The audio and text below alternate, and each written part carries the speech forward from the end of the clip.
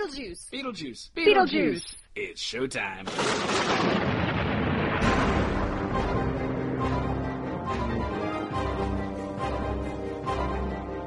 Welcome to the Beetlejuice Minute, where we discuss Tim Burton's Beetlejuice minute by minute. I'm your host, Julianne Fay, actress and owner of CinemaBliss.com, and my co-host today is Barry Rathman. I am not an actress. I am more involved in the sound part of making movies. Hey folks, it is the end of the week and I would like to welcome you back to the Beetlejuice Minute, where we dissect Tim Burton's Beetlejuice minute by minute. I also want to give a shout out to Pete the Retailer and Alex Robinson from the Star Wars Minute. They are the ones who gave us the inspiration for the Beetlejuice Minute, so thanks guys. Woo!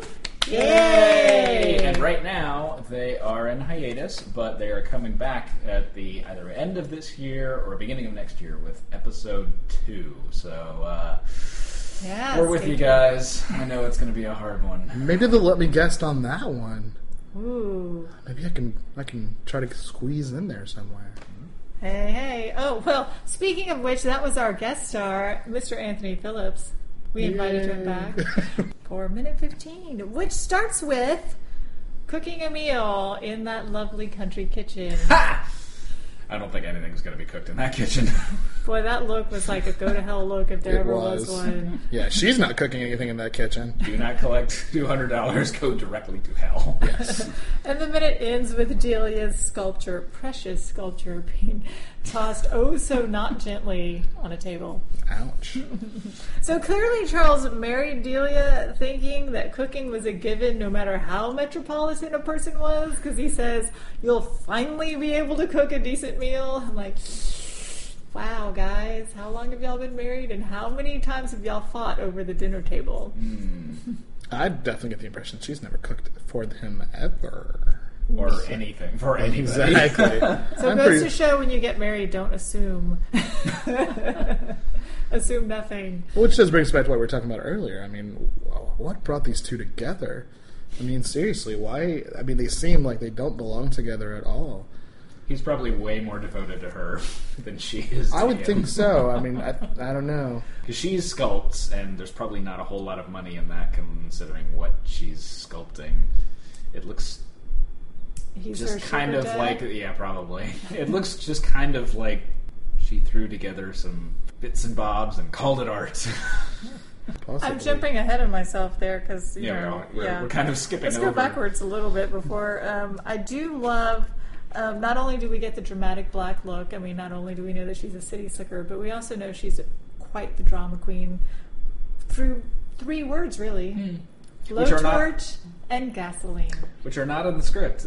Pretty much in the script, she just get all this other crap out of here, and that's about it. I mean, Do you think that was ad-libbed by Catherine O'Hara? I would not be surprised. So for you actors out there, I mean, Anthony's an actor as well.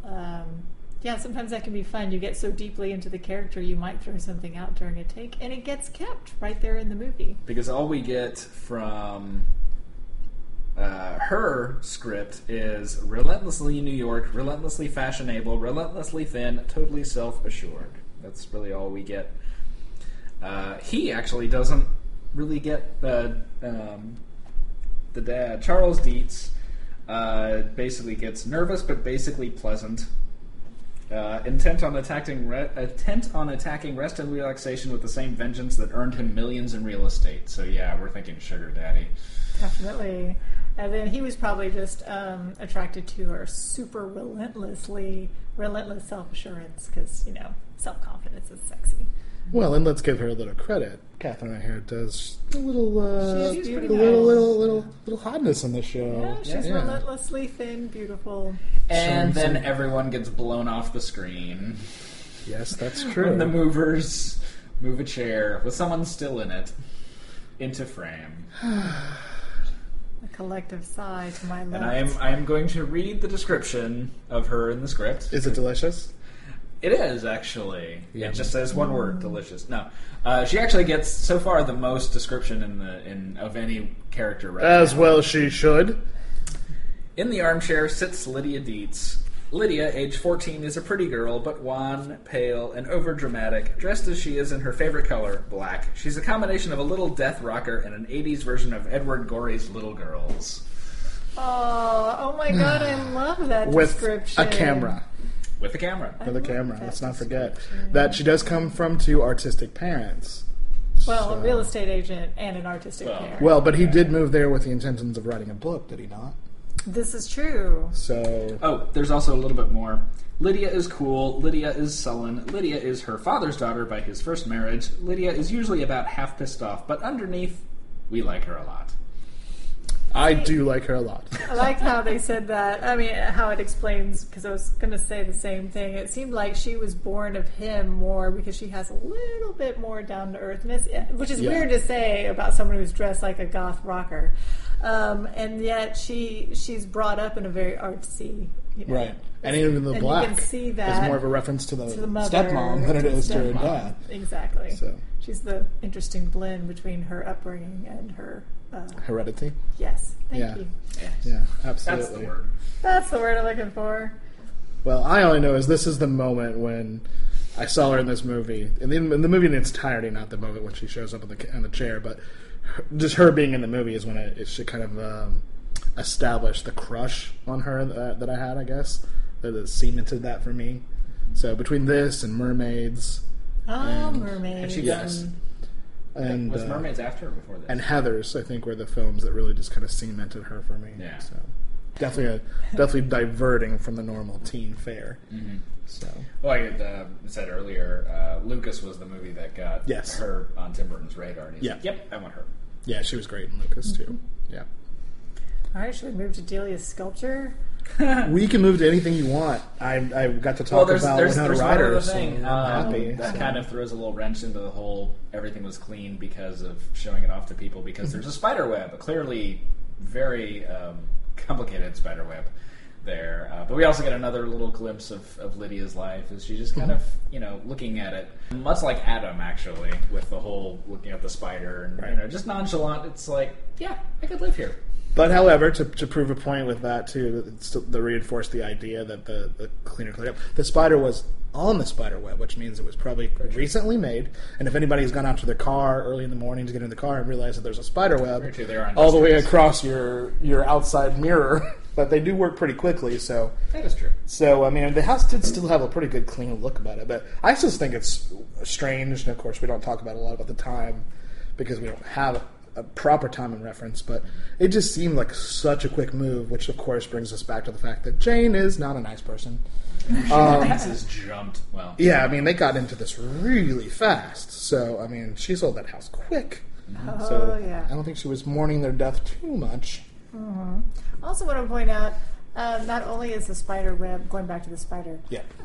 definitely goth, but at the same time it's very intricate. And Lydia's looking at it with a photographer's eye, too. Yep. And almost metaphorically speaking, like this whole web of things to come, this whole intricate interweaving of death and life and these merging of peoples and But also how puts her tangled it is. way more into the Maitland's side. Because Exactly. again, the first time we see Adam, he's got a little spider on his hand. He's just kind Exactly. of like, how did you get in here? Right.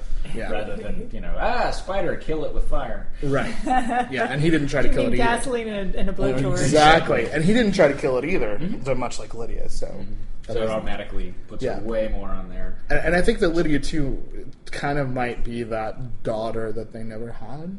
Well, Or here's- never had a chance to Here's have. something interesting because Lydia has not yet seen the Maitlands supposedly, Correct, right. but when I first watched this minute, my computer actually froze on a frame of her looking up at where the Maitlands would be. So if anyone were to have that accidentally happen to them during the movie, they would be like, "Ooh, foreshadowing," because she's Right. literally looking right at them. Well, I think she gets immediate sense of it as soon as she comes in. Like, wait a minute, there's something different about this house.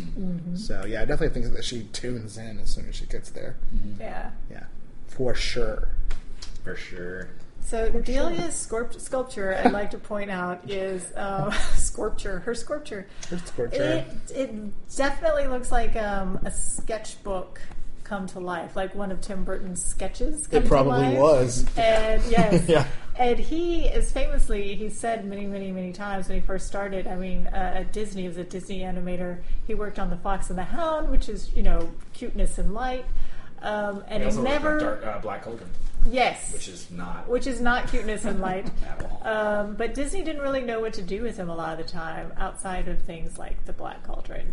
And he's always felt like an outsider and such. And I think it's I think the fact that it's thrown and rejected kind of is a metaphor for, anytime you go too far, no one understands it. It's kind of a metaphor for the way Tim Burton may have felt back in those days at Disney. And I think also, too, with the set, one of the things I liked about, obviously it comes in later minutes, but he definitely has that kind of Picasso-esque feel to certain things. But also with the Delia, it's almost like he's fused kind of an Andy Warhol sense of pop art culture with the Picasso strange, surrealism of it. Yeah. And so it's like he's kind of merged the two. It's almost like she doesn't have a voice; she's just copying other voices. It's just like Barroso. I can Burr see also that, get it. that kind of that kind of New York artist. I mean, instead of just saying it's my sculpture, like she goes way out of her way to say, no, I didn't buy this. This is mine. Right, and she doesn't. These people aren't going to buy her sculptures, nor do they care. They just want to get home from work, and they just want to be done and go home. They don't care about these people's problems, but yet she takes the time, even though she doesn't even like these people, to make sure they know that it's hers. So, You say narcissistic with a capital N. Oh yeah. at the very least, some self-centeredness. That's for sure. And speaking of, you were talking about Tim Burton's drawings and everything. We're recording this in the Alamo Drafthouse's Septemberton month. And if you're listening to this and they're still available, you should definitely get the Alamo Drafthouse and a part of A Birth Movie's Death. The website also has a Tim Burton commemorative issue magazine that is definitely worth checking out. So a shout out to the Alamo Drafthouse then. Indeed. And a shout out because there was a spider in the scene, and what better time to mention Christopher Mihm? Yes, the giant spider. Don't forget the giant spider, because there are so many spiders in this movie, and the giant spider is an indie film that he created in the 2000s to look like a 1957-ish drive-in theater. And if you would like to get your own copy of The Giant Spider, check out our link on this page. Indeed. I think it's a movie that Lydia would have liked.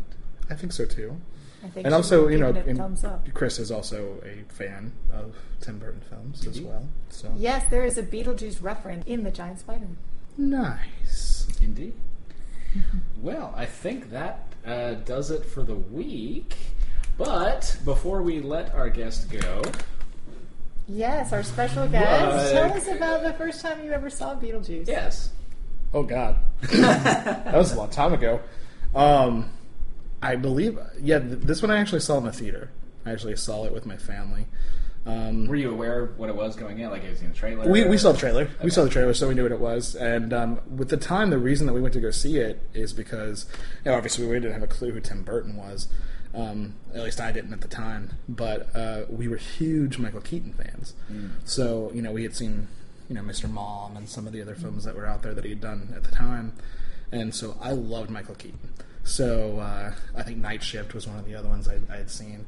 I shouldn't probably have seen because I think it was rated R, but I did. We won't tell anybody. Child Protective Services. Whoever's listening. Yes, but we did go to the theater and see it, and I remember that we enjoyed it a lot. So then when it did come out on VHS, did I say VHS?